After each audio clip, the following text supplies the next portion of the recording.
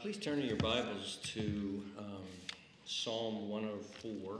We are going to be using our Bibles pretty extensively this morning, and so if you would like to follow along and you didn't bring a Bible with you, there should be one in a pew, and we would be on page 691 in that Bible. It really enriches your experience if you follow along in the Bible. You both are hearing and then seeing the Word of God, and it actually is very enriching for you. Before we go there, though, I'd like to mention a few things. Number one, I thank you all for the meals. On behalf of Dave and Mary, thank you for all the meals that you sent, and thank you for helping them in that way.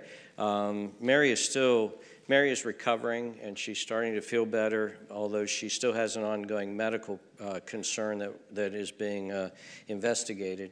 But I've never seen her more tired and exhausted and wrung out in her life, and I think she's still at a dangerous place. So again, thank you so much for your support. And David had to take all of last week off for work. He's going back to work, I would imagine, this week. Please continue to pray for them. Secondly, you'll see the bulletin announcement in the bulletin about prayer meeting tonight, and I just wanted to highlight that that is just such a desperate. Just a second, I think this thing is loose. I think there's a short in this wire. I think that's a desperate. I've become more and more desperate that churches are praying, that churches are gathering to pray. As the world gets weirder and weirder, as our cultural leaders are becoming more and more foolish, as things are darkening around us, I'm just so desperately hoping that there are churches all around this world that are gathering together and praying. And so tonight we're going to do our part. So if at all possible, please make an effort to be here tonight for prayer meeting. Finally, I'd like to really thank you all very much for the 5-week sabbatical that you gave me. I very much appreciate it. People have been asking if I feel rested, and I do feel rested, and I'm very thankful for that. Sometimes you don't even realize how much you needed rest until you're forced to. But I really have my biggest takeaway from this sabbatical, though, besides having a lot of time for prayer and meditation and reading and such, was how uniquely gifted and blessed we are here as a church.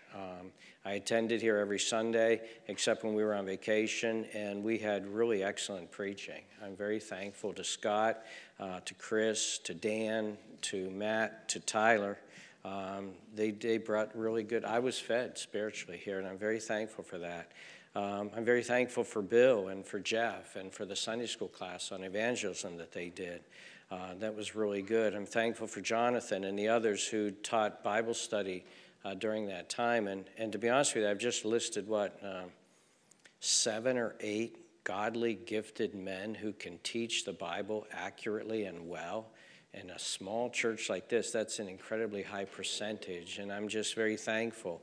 I was just very, very thankful and blessed to be a part of this assembly. So thank you very much for that time, and looking forward to the fall.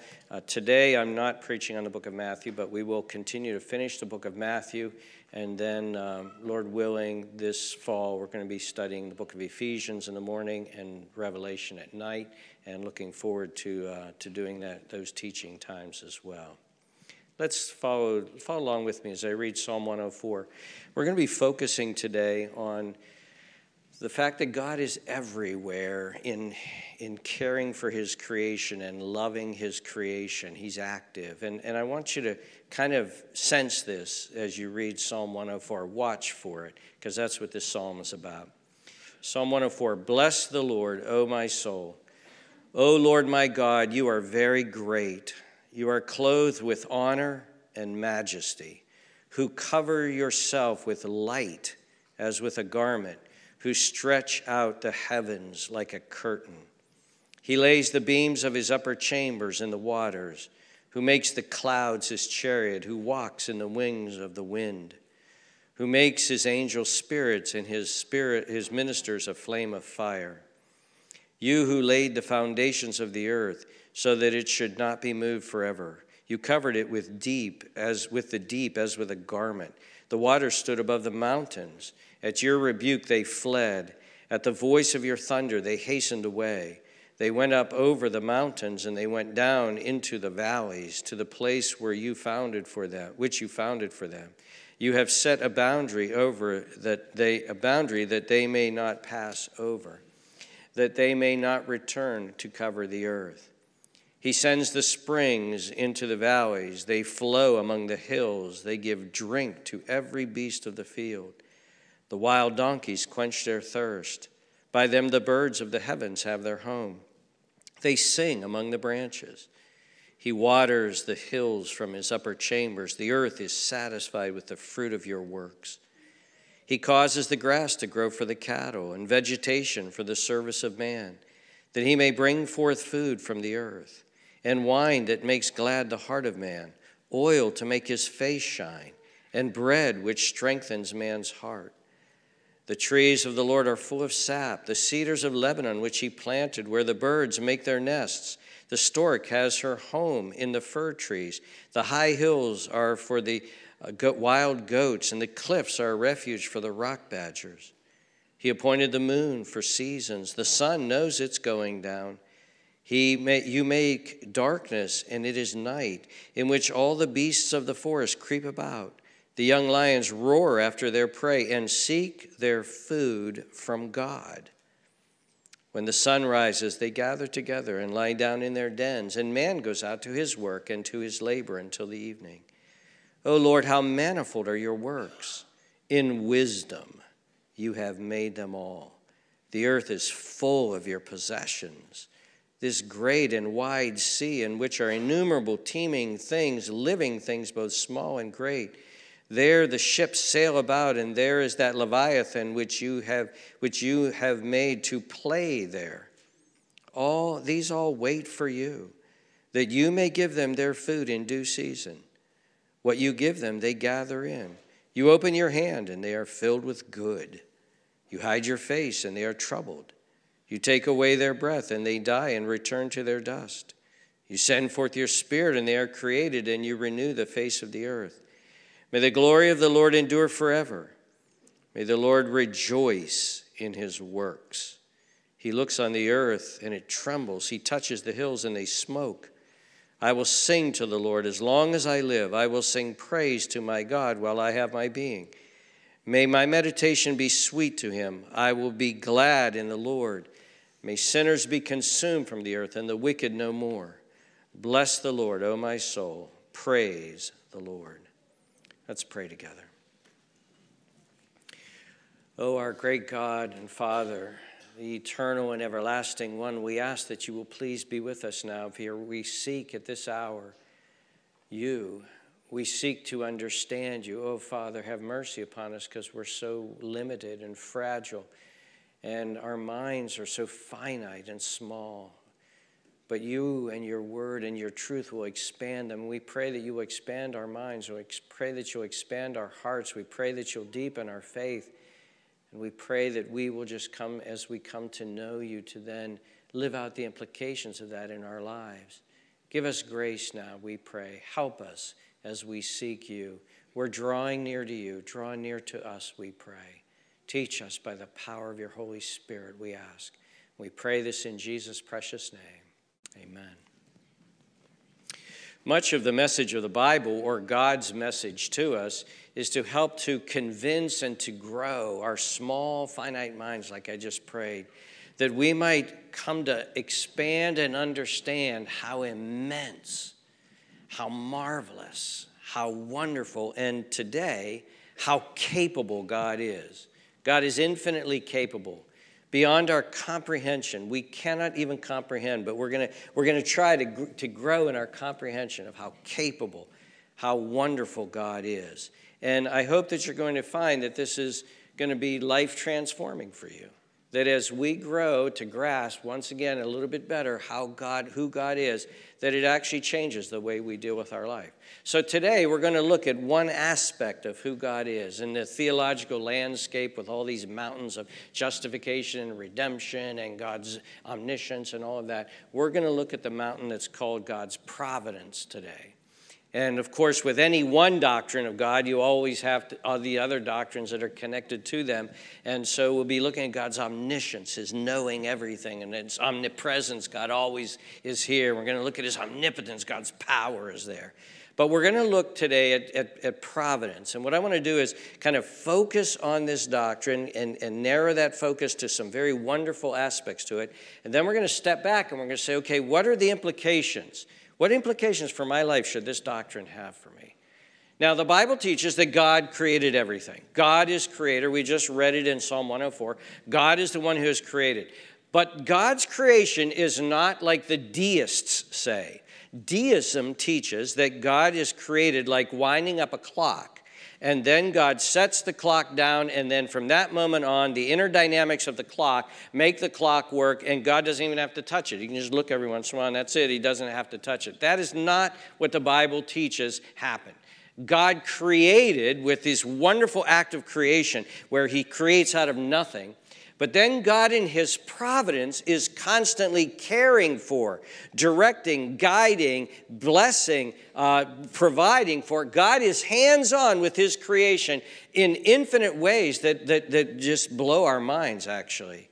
And so you can almost think of it like this. Creation is kind of like a baby. When a baby comes into a home, a child, then all of the attention of the parents in many ways is to sustaining and feeding and protecting and keeping warm and watching over and nurturing and providing for that baby. And so God is that active in his earth, and that's what I want you to see. We have Louis Berkhoff in his systematic theology gave a definition of providence, and here we've put it on the screen for you. It says this. He said, I'm reading actually out of the book here, providence may be defined as, and this is the quote, that continued exercise of the divine energy whereby the Creator preserves all his creatures, is operative in all that comes to pass in the world and directs all things to their appointed end. Now look at that. God, there's this continual dynamic divine energy of God preserving. He's operating in everything that comes to pass in the world, and he's directing it all to his appointed end. The Bible speaks of this, for instance, in Hebrews chapter 1 in verse 3, when describing the Lord Jesus Christ, it says this, who being the brightness of the Father's glory and the express image of his person, it's this phrase I wanted to point to, and upholding all things by the word of his power. See that right there in the middle? And upholding, that's divine providence, upholding all things by the word of his power. God is constantly at work in his creation, constantly in touch, constantly involved, constantly doing things, upholding and preserving. That's the doctrine of God's providence. Now let's look at this as it's described in the Bible. Keep yourself marked there in Psalm 104, but turn with me to the book of Acts. Turn to me with the book of Acts. And we're going to kind of do this almost like a target. We're going to start out with the wide circles, then we're going to narrow and narrow and narrow as we focus in. We're going to begin with the book of Acts in Acts chapter 14. In Acts chapter 14, Paul and Barnabas go to a town of Lystra, and a man is healed. They heal a man there. And Lystra is a Greek town, and it is a town of polytheism. They have lots of different gods. And when they see this man get healed, they call Barnabas Zeus and Paul Hermes, two of their gods. And they start bringing out oxen. They start bringing out flowers. They're going to have a celebration because two gods have just showed up in their town. And Paul and Barnabas kind of freak out about this. And in verse 14, it says this, and when the apostles Barnabas and Paul heard this, they tore their clothes and ran in among the multitude, crying out and saying, men, why are you doing these things? We also are men with the same nature as you, and preach to you that you should turn from these useless things. Now notice this, they're going to give them some theology now. To the living God. There is one living God who made the heaven and the earth and the sea and all things that are in them. This God, and this is again right out of Psalm 104 as it were, this God is created, he's the living God. There's one God, he's the living God, and he created everything that exists in every place ever he's created that. Verse 16, who in bygone generations allowed all nations to walk in their own ways. He's a sovereign God. He rules over the nations. But notice verse 17. Nevertheless, he did not leave himself without witness. All these nations knew that there was a God, in that he did good. Now, this is something you need to realize about God, because we're going to bounce back to this quite a bit. God is good, okay? If you could put it this way, God's DNA, God's very nature, the nature of who God is God is good. God is good. That's why he's so generous. That's why he does kind things. That's why the sun always rises. That's why sunsets are beautiful. That's why God is good. God is good. And so notice what he's saying here. He said God left his witness that he is good. Now, how did he leave that witness that he's good? There's a God, and he's good. How do you know that, Paul says? And notice what he says. He gave us rain from heaven and fruitful seasons, filling our hearts with food and gladness. When you drive down the road and you see these huge stalks of corn right now, and you see these very lush soybean fields, and you see all of these apples that are on these trees now, and you see I have a pear tree in my yard just bursting with pears. All of that is saying there is a God, and he is good, and he's being really nice to us, and he loves us, and he cares for us. And then the rain comes down, and these crops burst up, and these flowers are growing. There is a God. He's good. He's out there, and he gave witness, and this is the witness of who he is. That's what Paul was saying here. Now flip over three more chapters to chapter 17. Once again, Paul is in the midst of a pagan Greek polytheistic culture. And notice what he says to the Greeks there in Athens. It says in verse 22, Paul stood in the midst of the Areopagus and said, Men of Athens, I perceive that in all things you are very religious, for as I was passing through and considering the objects of your worship, I even found an altar with this inscription, to the unknown God. Therefore, the one whom you worship without knowing him, I proclaim to you. So here we go. I see all your minor league gods. I'm going to tell you about the major league God, the big God, the main God. The one and only true God. Now notice he says the exact same thing he said in Lystra, in one sense. God, who made the earth and everything in it. That's where we begin. God is creator. God made everything. There is a God. He's creator. He made everything.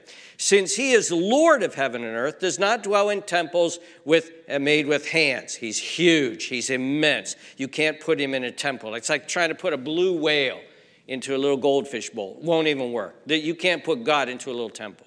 Nor is he worshipped with men's hands as though he needed anything. Now check this out. Since he gives to all life, breath, and all things. There's providence of God. There is an active God who is constantly moving and creating and working. He gives to all life. He gives to all breath. He gives to all things. Notice what he says there. He gives to all things. We all have shoes on today. At least most of us do. I know Tino doesn't and Iva don't. But there's some others. Most of us have shoes on. Why? Because God gave us all shoes.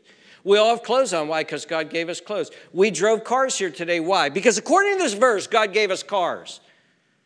We have jobs.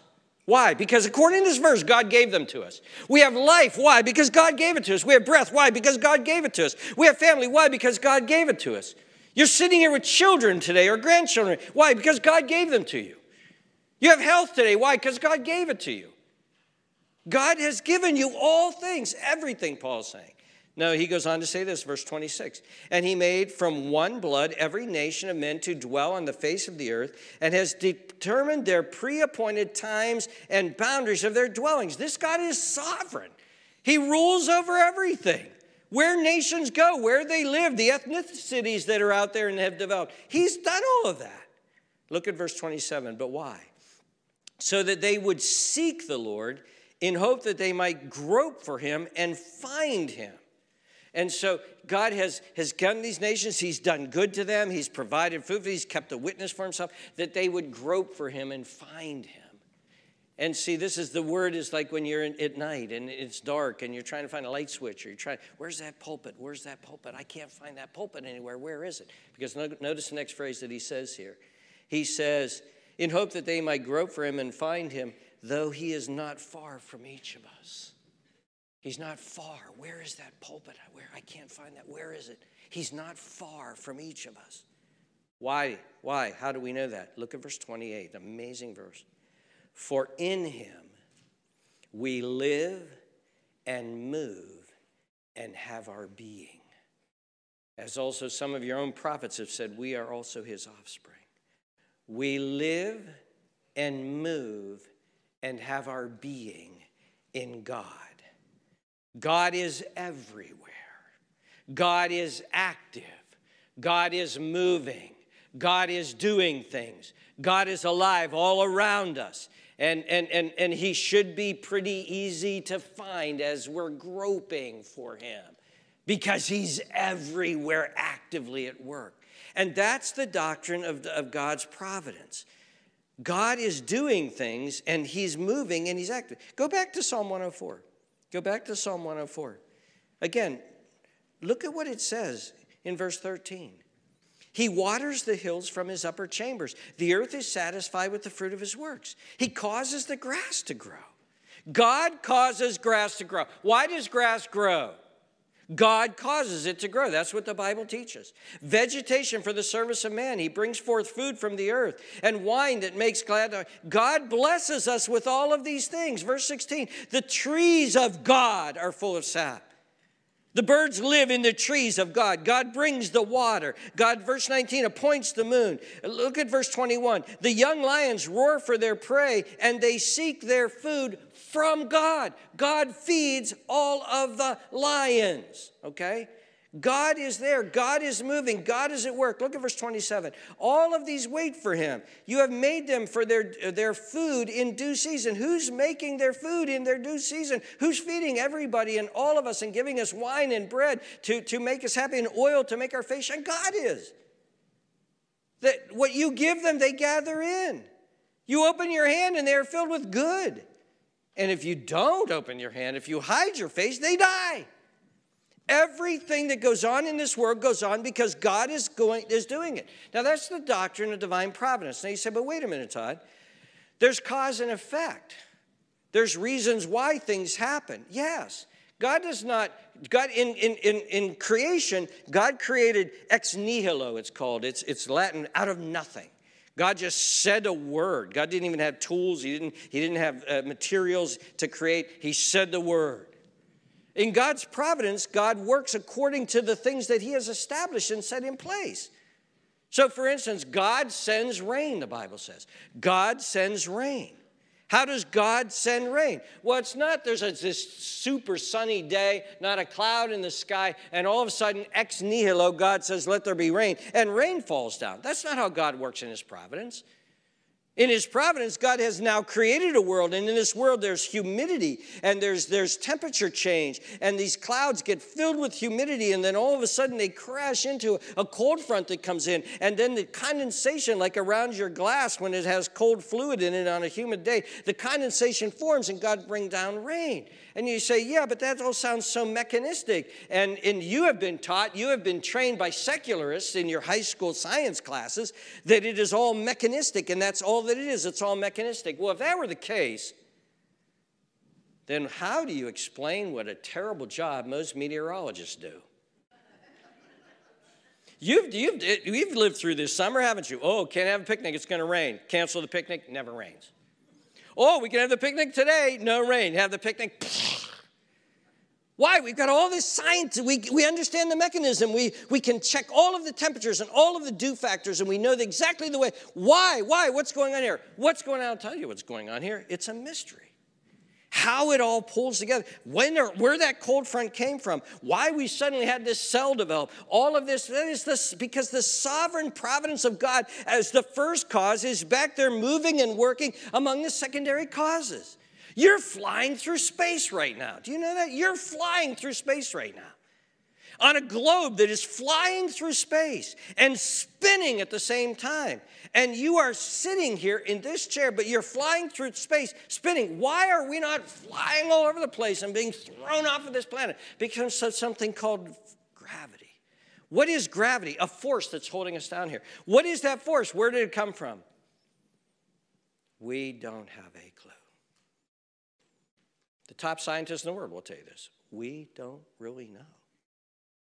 What is the force that's holding electrons into it? We're not quite sure. We call it the atomic force. We can harness it a little bit, but we're not quite sure. You see, dear friends, in the midst of the second causes, warm fronts, cold fronts, there is a first cause that is moving and directing and guiding everything.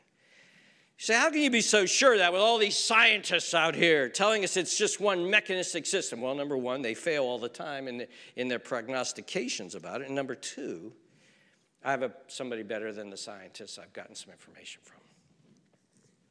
He's the very Son of God. And he dwelt for all of eternity, and through him all things were created. And then he left his throne and he came here to earth. And he started telling us some realities of what was going on. Turn to Luke 12, and you'll hear some of these realities. It's amazing stuff of the providence of God. And what Jesus reveals to us is this, that God is an infinite, super in touch, super involved, super aware on the daily issues of his creation. That's providence. In Luke chapter 12 and verse 6, Jesus makes this statement. Are not 5 sparrows sold for 2 copper coins? Now, what is that all about? No, it's weird, but this is what it's about. If you've been to third world countries, you know this. For instance, one of the biggest exporters that we have to China, the thing we export to, and I know this because I got it right from the source's mouth. There was a man in my church in Virginia, and he raised chickens, and he raised about 60,000 chickens a year. And the feet get cut off and sent to China. Why? Because chicken feet is a delicacy in China. You cook them, you broil them, you cook them, you eat them. They're crunchy and they're good, kind of like Cheez-Its maybe, I don't know, Cheez-Its or something like that, but you eat chicken feet, Well, in Jesus' day, they captured small little birds, what we would call sparrows, small little birds, and then you could buy them. And they killed them, and they plucked them, and they roasted them, and they were on these little sticks, and you could eat them. And it was a meal that very poor people could eat because these 2 copper coins, these Assyrians are very, very, almost, they're cheap, in other words. Jesus says, now, are not 5 sparrows sold for 2 copper coins? But notice the next line. And not one of them is forgotten before God. In Matthew, Jesus says this, not one sparrow falls to the ground apart from your Father's will. But listen to this, not one of them is forgotten before. What does that mean? And not one of them is forgotten before God. You see those sparrows right there that in that cage, and they're going to reach in, grab them, hit their neck, pluck them, fry them over the fire. People are going to buy them and eat them. God knows every one of them. They're special to him. How can I illustrate this? I like sardines.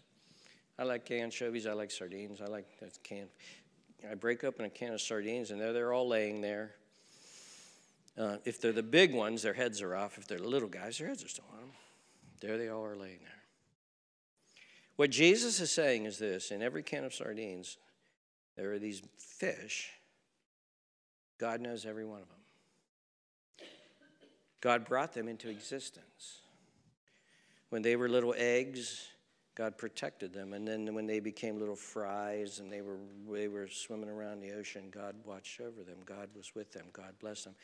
If you could put it this way, God knows their names. He knows each one of those sardines. He could tell you each one of their stories. What is that saying? That is saying that God is incredibly in touch with the minutest details of his creation. Look at the next line. Look what Jesus says next. But the very hairs of your head are all numbered. The very hairs of your head are all numbered. Numbered by who? Numbered by God.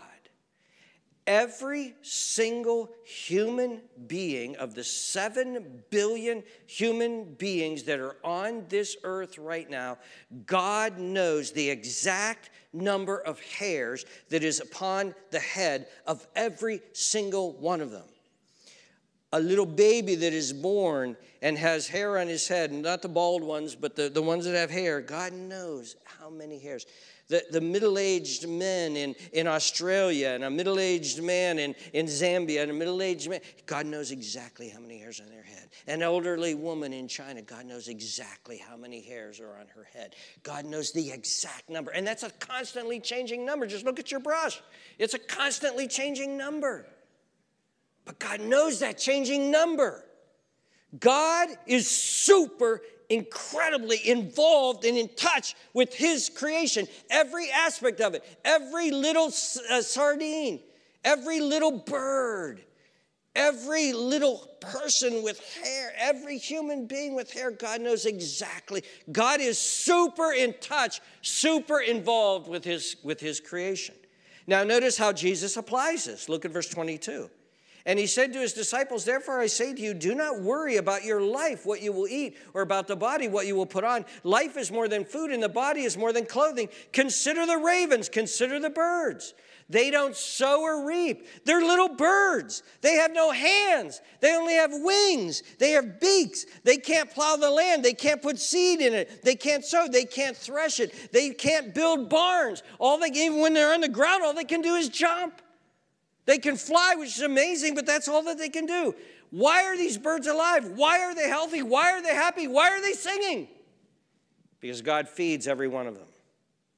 In the providence of God, in the omniscience of God, in the omnipresence of God, in the omnipotence of God, God is able to so super overintend his creation that he guides every single bird. He guides this bird to a worm. He guides this bird because it eats bugs to certain bugs.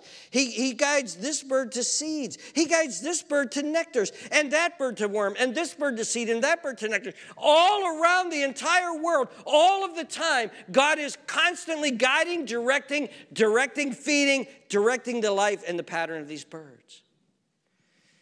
Yesterday, I was sitting out and going over this sermon, meditating on it, and Jan came out and she sat beside me and she said, what are you preaching on? I said, you see that butterfly? God is directing its flight path. God is actively right now directing the flight path of that butterfly to where it should land. That's what I'm preaching on. He goes on to say this. Look at verse 27. Consider the lilies, how they grow. They neither toil nor spin, yet I say to you, even Solomon in all of his glory was not arrayed like one of these. And then Jesus goes on to say this. The very Son of God is telling us about his Father. If then God so clothes the grass, which is today in the field and tomorrow is thrown into the oven, how much more will he clothe you, O you of little faith? This God is incredibly capable. This God is out working and doing these marvelous things. Each flower is a masterpiece of beauty and what God has done. Each one of them is a rare, exquisite art that God has made.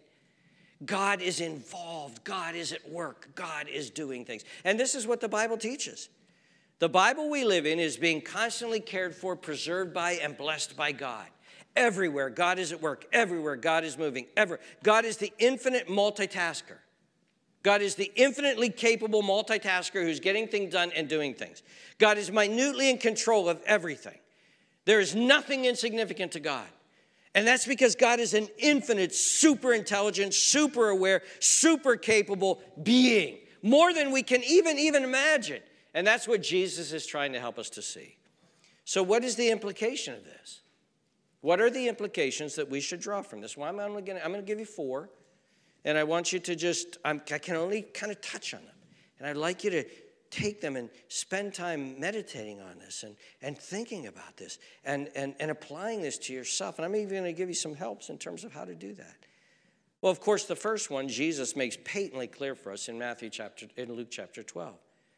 We don't ever have a need to worry, ever, about anything. Look at verse 22. And then he said to his disciples, therefore I say to you, do not worry about your life or about your body. Stop worrying. Verse 28, if God so clothes the grass of the field, he says, well, isn't he going to take care of you? Verse 29, don't seek what you should eat or what you should have, or what you should eat or what you should drink, nor have an anxious mind. For all these things the nations of the world seek after, and your Father knows that you need these things. He knows about these little sparrows that sell for 2 little pennies. He knows what you need. Seek the kingdom. Verse 32, don't fear. It's God's good pleasure to give you the kingdom. God's going to take care of you. Stop worrying. Well, you know, dear friends, people have probably said this to you many times. Stop worrying. Stop worrying. Stop worrying. And you know what's hard to do? It's hard to stop worrying. In fact, try to stop worrying and you won't do it. You know why? You'll keep worrying. You'll find stuff to worry about. Stop worrying. Stop. I need to stop worrying. I need to stop worrying. If that's all you do, stop worrying. Okay, I'll try to stop worrying. That'd be like saying to somebody, stop breathing. That's not how you stop worrying. But say, okay, I need to stop worrying. How you stop worrying, the remedy against worrying is to know God, is to begin to see and have expanded in your heart and in your mind how big God actually is. And start to see him feeding the birds. You see, when Jesus saw birds being fed, saw birds pulling worms out of the ground, saw birds on flowers eating the seeds, saw birds swooping through the air and grabbing an insect, Jesus saw God at work. God is moving. God just did that. God directed him there. When Jesus saw flowers, he saw God at work. God taking all of this exquisite artistic talent and pouring it out on this little flower that's going to dry up in weeks. Jesus saw God at work in all of these things. And he concluded for us all, stop worrying. God's in everything. He's a multitasker. He's there. In him we live and move and have our being. He's all around us. This isn't pantheism. Pantheism says God is in the tree, so the tree is God. That's pantheism. This isn't it. But it is that God is moving. God is working. Leaves are coming forth. Fruit is being born because God, a good God, is actively moving and working and causing these things to happen. And if God were to stop doing it, it would all shrivel up and die at once. And once you begin to see God doing that, and you begin to see God everywhere, you start worrying a whole lot less. But you say, hey, God, I got this problem, but I'm seeing you feed all these birds and clothing all these flowers, and I'm sure you could take care of this. You know how many hairs are upon my head. You even know I have this problem. I'm sure you can take care of this. I'm totally confident you can take care of this. I know you're here. I know you're in my life. I know you're here. This is yours. Take it. I'm not even going to think about it ever. That's how you stop worrying, and that's one of the things that we should do. Apply that to yourself. Meditate on who God is, and then stop worrying. Secondly, trials, kind of connected with this one. Trials, we know trials, Dan preached on this recently, we know trials have been brought into our lives by God to do something in our lives, to strengthen us, to bless us with something. James says, count it all joy when these trials come in, because trials produce patient endurance. They produce all of these things. Trials, Peter tells us, strengthen our faith, which is more precious than gold. We know that trials have purposes and meaning for that.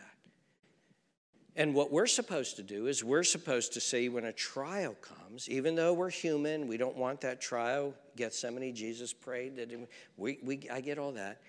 But there's also a part of us that's supposed to say, God's got something in this for me. God's going to do something for me in this.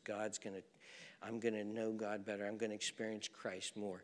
This is good. What I want to add to that in this application at this sermon is this. Not only trials, but inconveniences, smallest irritations, difficulties. God is in the small stuff too. If he knows these sparrows, he knows them personally, these sparrows that are about to be eaten.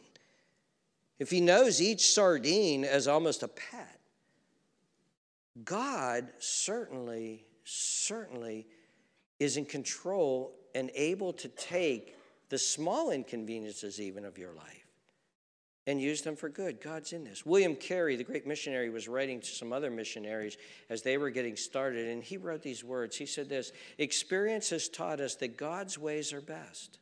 He was talking about trials and difficulties for the missionary life. "And that our little plans are often frustrated in great mercy."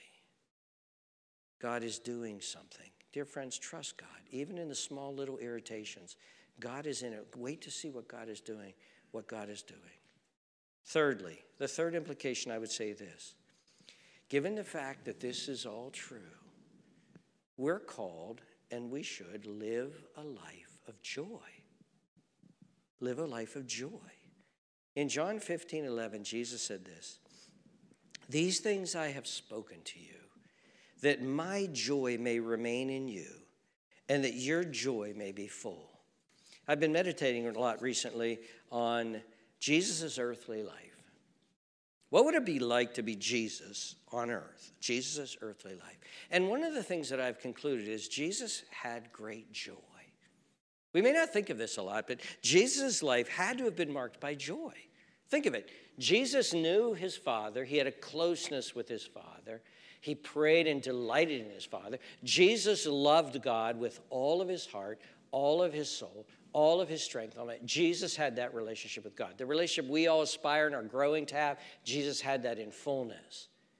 And I don't know about you, but I know for myself, and I'm sure for you, if you have had times in your life where maybe you're having your devotions, maybe it's during a time here of worship, and all of a sudden God seemed real close and real near, and you were delighting in God, and you loved God, and you were so thankful for God.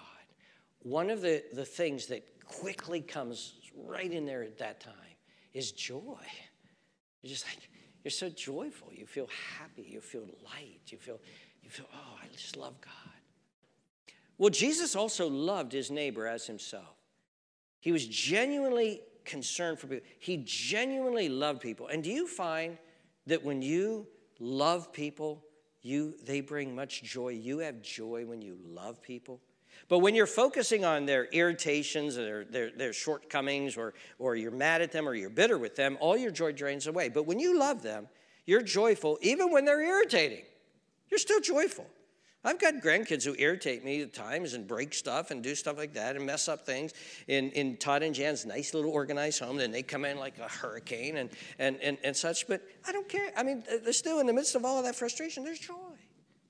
I find that when I'm walking with God, filled with the Spirit, I'm walking in the power of the Spirit, I'm more joyful because I love people. I'm driving down the road and some knucklehead cuts me off. I'm like, that knucklehead, he cut me off. Oh, hopefully it's a medical emergency or something's going on. God bless him. But when I'm not walking in the Spirit, I'm like, yeah, idiot. All my joy's gone. Jesus had joy. And I think one of the joys that Jesus had was, like I said earlier, is he saw God everywhere. He knew that in him we live and move and have our being.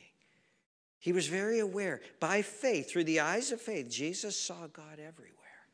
And he delighted in what he saw. Oh, that bird got fed. Look at this beautiful flower. And he loved these things.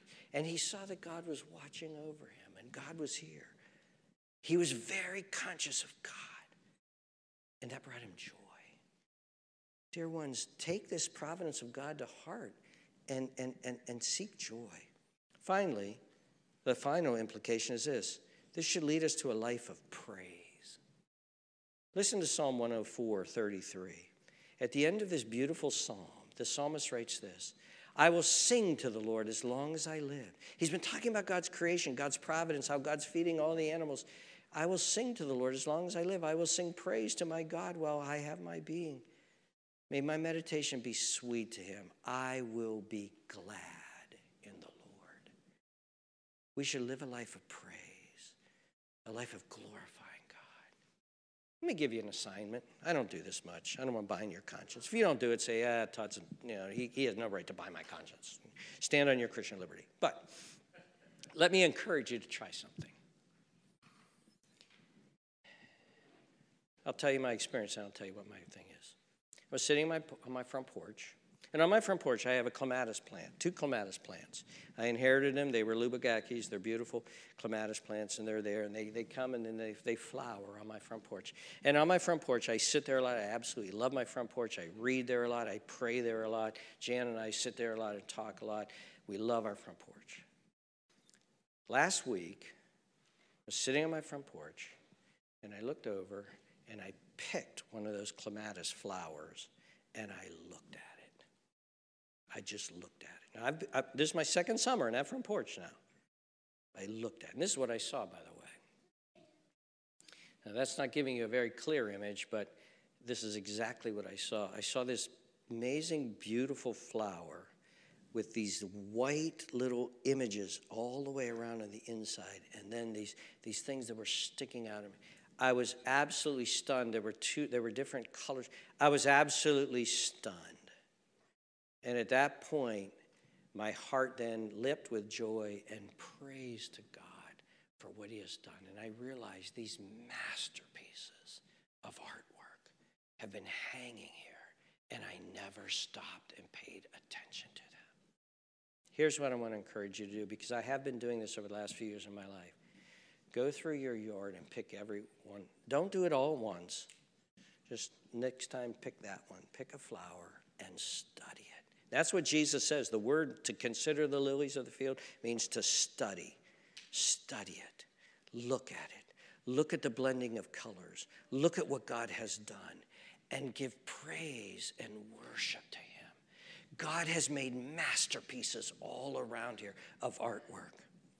I don't want to embarrass you, Lynn, but Lynn Hatton sitting here showed me a picture once of a gun that he made, and I was stunned at the ability of what he had done in making this hunting rifle. I was stunned.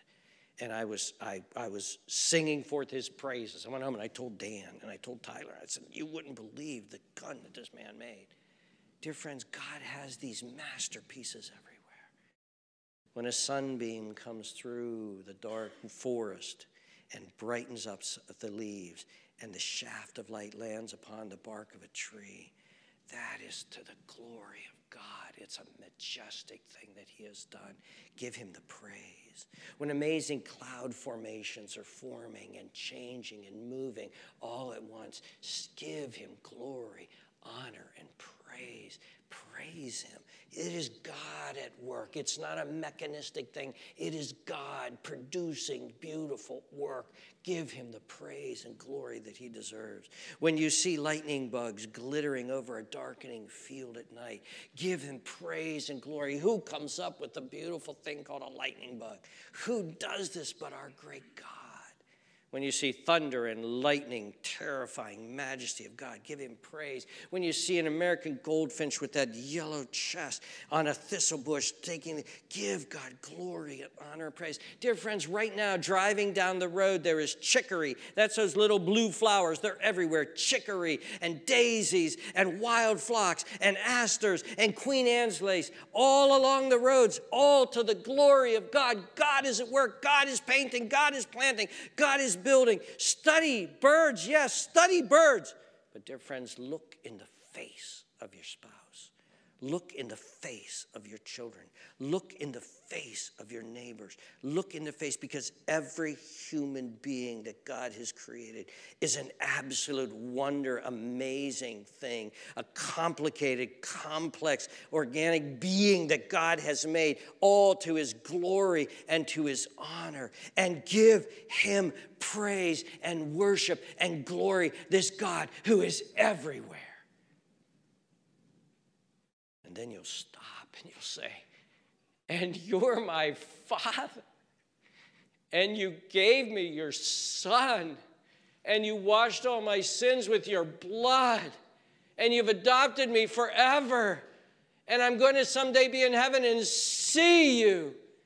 Oh, thank you, God, that you've opened my eyes to see and to experience and to know all of these things. And finally, the last implication I want to say is this. Let's have compassion. Let's have compassion on this sad generation of people. The generation of people who've been taught by Charles Darwin and their teachers and their culture that this world is here by chance.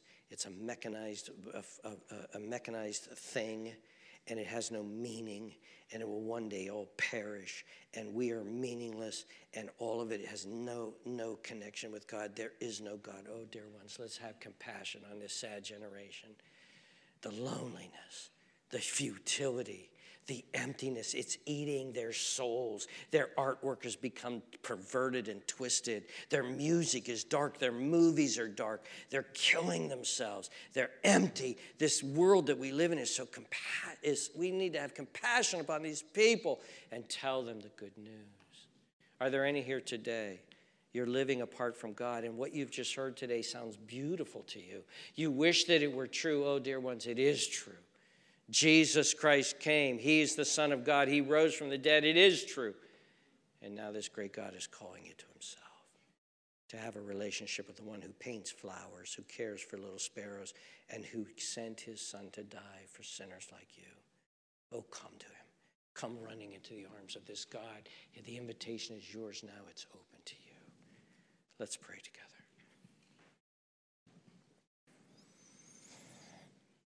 Father, in you we live and move and have our being. There's a very real sense that you are in this room, that you are in this world, that whenever we're driving, we're in you. Wherever we're walking, we are everywhere. You're at all places. You're doing amazing things. Oh, Father, open our eyes. Open our eyes to see you. And then, Father, open our eyes to trust you. Open our hearts to rest in you. Help us to stop worrying. Help us to give you praise. Help us to find joy, knowing you're so close, you're so near, you're at work. While we're sleeping at night, you're alive, you're awake, you're watching over us. Oh, Father, help us, we pray. You sent your Son to teach us these things. Help us, we pray. Thank you that you are a God who's so good. Thank you that you gave us Jesus. Thank you you gave us your Son. Thank you, Lord Jesus, creator of all things, the one through whom all things were created and for whom, that you came here, you washed our feet, you died on the cross, you rose again. Thank you. You give us everlasting life. We praise you and we thank you and we bless you. In your precious name we pray. Amen.